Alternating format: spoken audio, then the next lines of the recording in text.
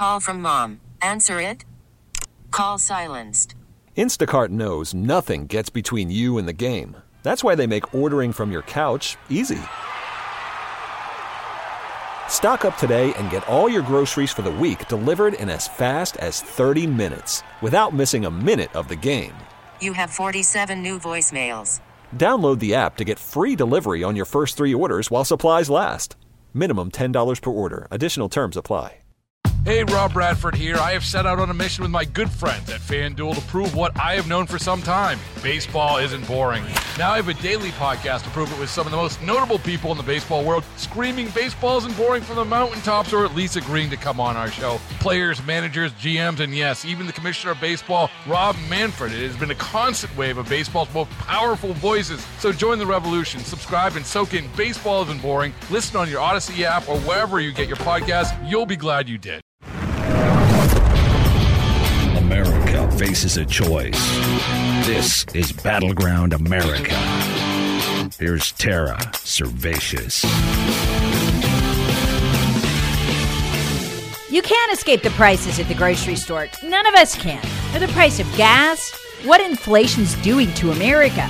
It influences every decision, every meal you eat, what you do, what you don't do, your very quality of life. Last week on the Battleground podcast, we learned the inflationary rate is so crushing. Over a third of businesses now report in a huge survey by Alignable of 5,200 business owners, over a third missed their June mortgage or rent payment. A tip poll over the weekend found that a staggering 1 in 5, 21% of Americans are now using food banks to get by, to afford to eat. What caused all this? In short, one big lie, America. The ironclad, unquestionable at the time, lie that the only way to defeat COVID was to shut down. Even the top virologists on earth weren't allowed to question it. And so we shut down. We went from $20 trillion in debt to almost 30. Why? Because we paid everybody to stay home and watch Tiger King. Do you remember what it was like back then? If you suggested that businesses should stay open, you were practically a murderer. Members of my own family cut me off for saying businesses should stay open, must stay open. Why, I was killing people. You couldn't question it. And so we printed and printed and printed and printed. And now, as I documented last week in the Battleground podcast, we have a 17% inflation rate, a full 2 points higher than the rate we hit in the 1970s. That's what it would be if we used the exact same formula the federal government used to calculate inflation in the 70s. We've changed it twice since then to hide the truth. But this is the dire condition this country finds itself in. But why?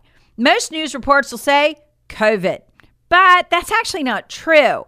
We're in this situation because of censorship, because actual world-renowned virologists who told us otherwise, that we didn't need to shut down, that there was no scientific evidence backing it, were censored, silenced, pressured. And censorship became a cancer that gutted the economy of the United States of America.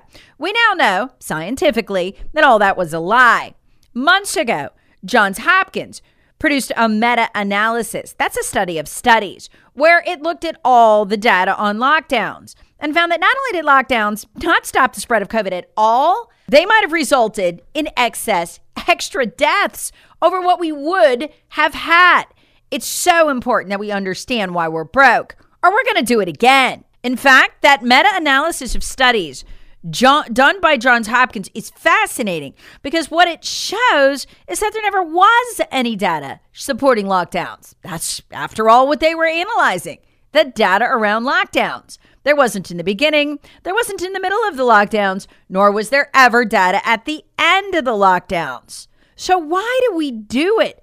Why do we miss so many great parts of our lives too? I know for my kids, it was sporting events they'd worked for years. For others, it was graduations and proms and first dates. All of them forfeited. You probably have something it broke your heart not to be able to do. I have a couple of those. Family camp, for instance. We missed a year of it during the time when my son loved it the most. I'll never get that back. How? When Johns Hopkins was easily able to prove that every piece of data that we collected across the world showed lockdowns didn't stop the spread. How do we ever get here? Well, now we know. Dr. Deborah Birx has told us she lied. She just made the whole thing up. You remember Dr. Deborah Birx. She often appeared on television on one side of Trump with Fauci on the other. As we were told by the media and by social media that we might have tens of thousands of doctors, experts, genius experts in the United States of America, but we could listen to no one but Birx and Fauci. And in a new book out by Birx, she admits she totally took advantage of that. She just flat made stuff up when she didn't have data. Now, if you've ever listened to Dr. Deborah Birx speak for a few minutes, you can tell right out the gate, this woman's a total flake. The elevator doesn't go all the way to the top. It's that kind of flakiness that probably led this woman to think it'd be a good idea to admit in her book, which just came out, that she didn't actually have data when she made some of the biggest pronouncements about shutting down, well, everything. When she admitted that, those ideas came from me. I did it on purpose. She's trying to make herself look good, like a hero, when what she's really confessing to, breaking the country economically. Because she believed, based on no data, that shutting down like Italy would be good. These are stunning admissions. Let's go back to 2 weeks to stop the spread. She says in her book that she came up with that. At the time, you remember, it was one of those things you couldn't question. If you didn't want to shut down for 2 weeks to stop the spread, my God, you were a murderer. You deserved to be ostracized, canceled. But where did that come from? Was it based on any data? No one was allowed to say, or they'd be vilified by the media. Well, we now know where it came from.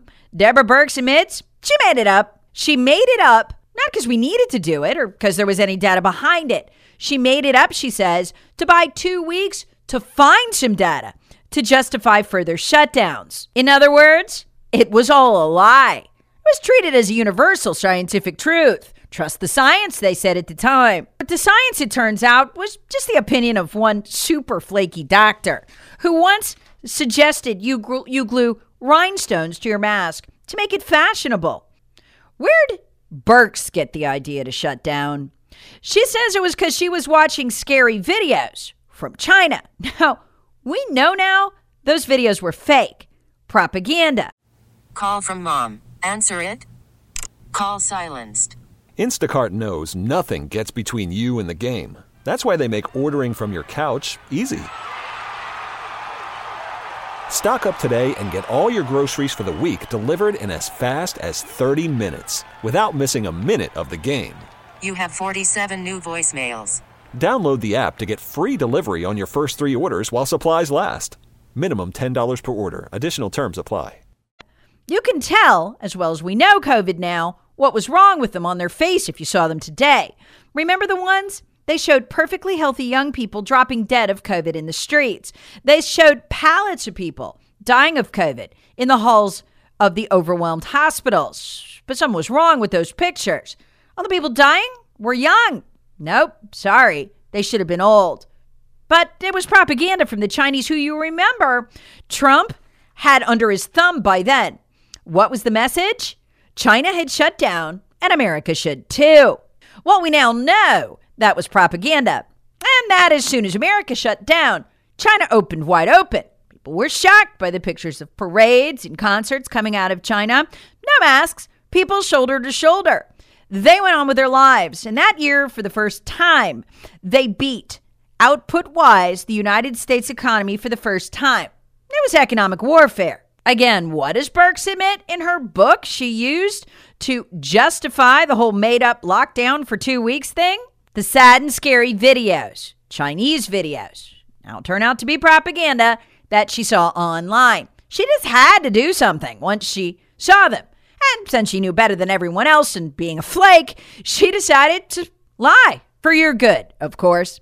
She even admits that she knew the Trump administration wouldn't go along with an Italian-style, total fascist dictatorship-style lockdown. So she had to walk us up to it. The witch who wrecked our economy rates 15 days to slow the spread was a start, but I knew it would be just that. I didn't have the numbers in front of me to make the case for extending it longer. But I had 2 weeks to get them.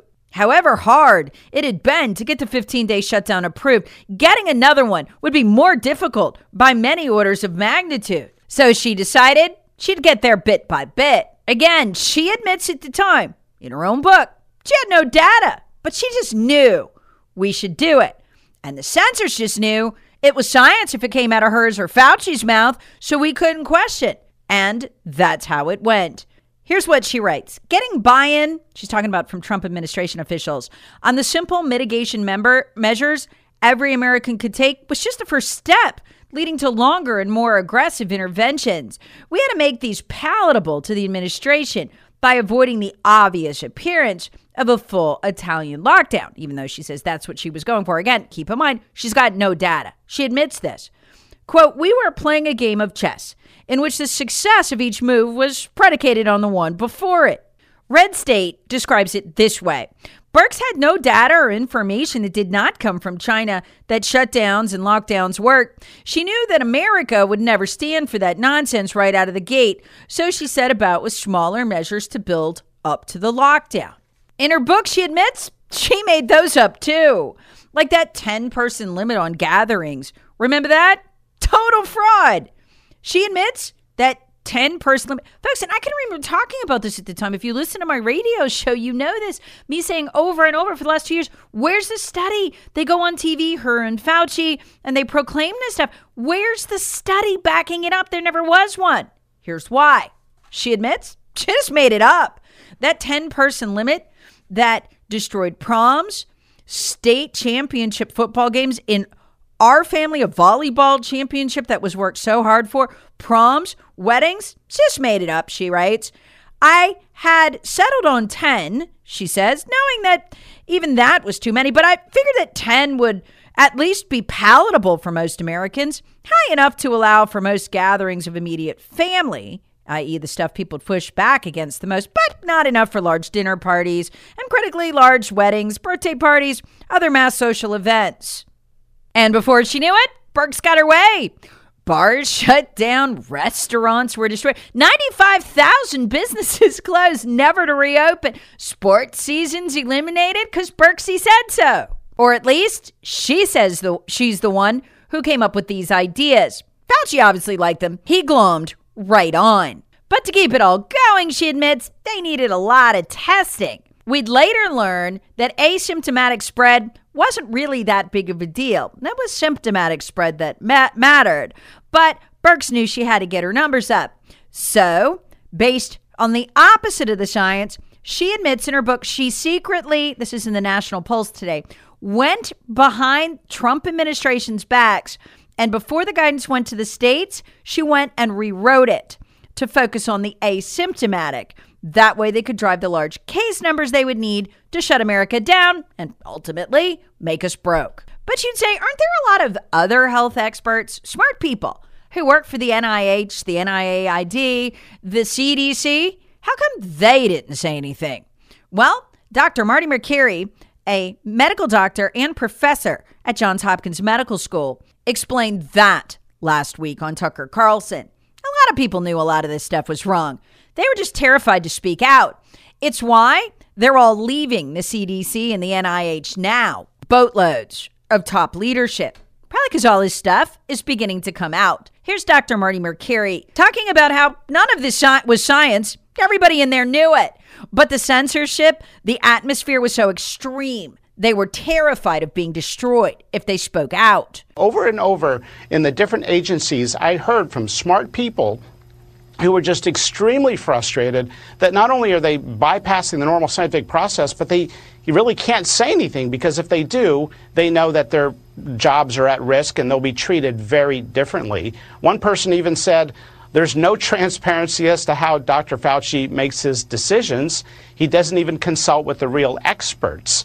One person at the FDA, even who knows the data really well, said that they feel that they're watching a horror show and they can't close their eyes. They're being forced to watch this. I'd add they're being forced to watch this again because they're about to do it again. They've announced the pre-scheduled pandemic surge for right before midterms. That's why so many in the top-level management, as was reported by the media this weekend, are fleeing the CDC, NIH, NIAID, because it's getting ready to happen again. And the science, I'm sure, will be just as fake this time. Hope the economy survives it. Battleground America with Tara Servatius. Please subscribe on the Odyssey app or wherever you get your favorite podcasts. Share with friends, family, and other free thinkers. Thanks for listening. Hey, Rob Bradford here. I have set out on a mission with my good friends at FanDuel to prove what I have known for some time. Baseball isn't boring. Now I have a daily podcast to prove it with some of the most notable people in the baseball world, screaming baseball isn't boring from the mountaintops, or at least agreeing to come on our show. Players, managers, GMs, and yes, even the commissioner of baseball, Rob Manfred. It has been a constant wave of baseball's most powerful voices. So join the revolution. Subscribe and soak in Baseball Isn't Boring. Listen on your Odyssey app or wherever you get your podcasts. You'll be glad you did.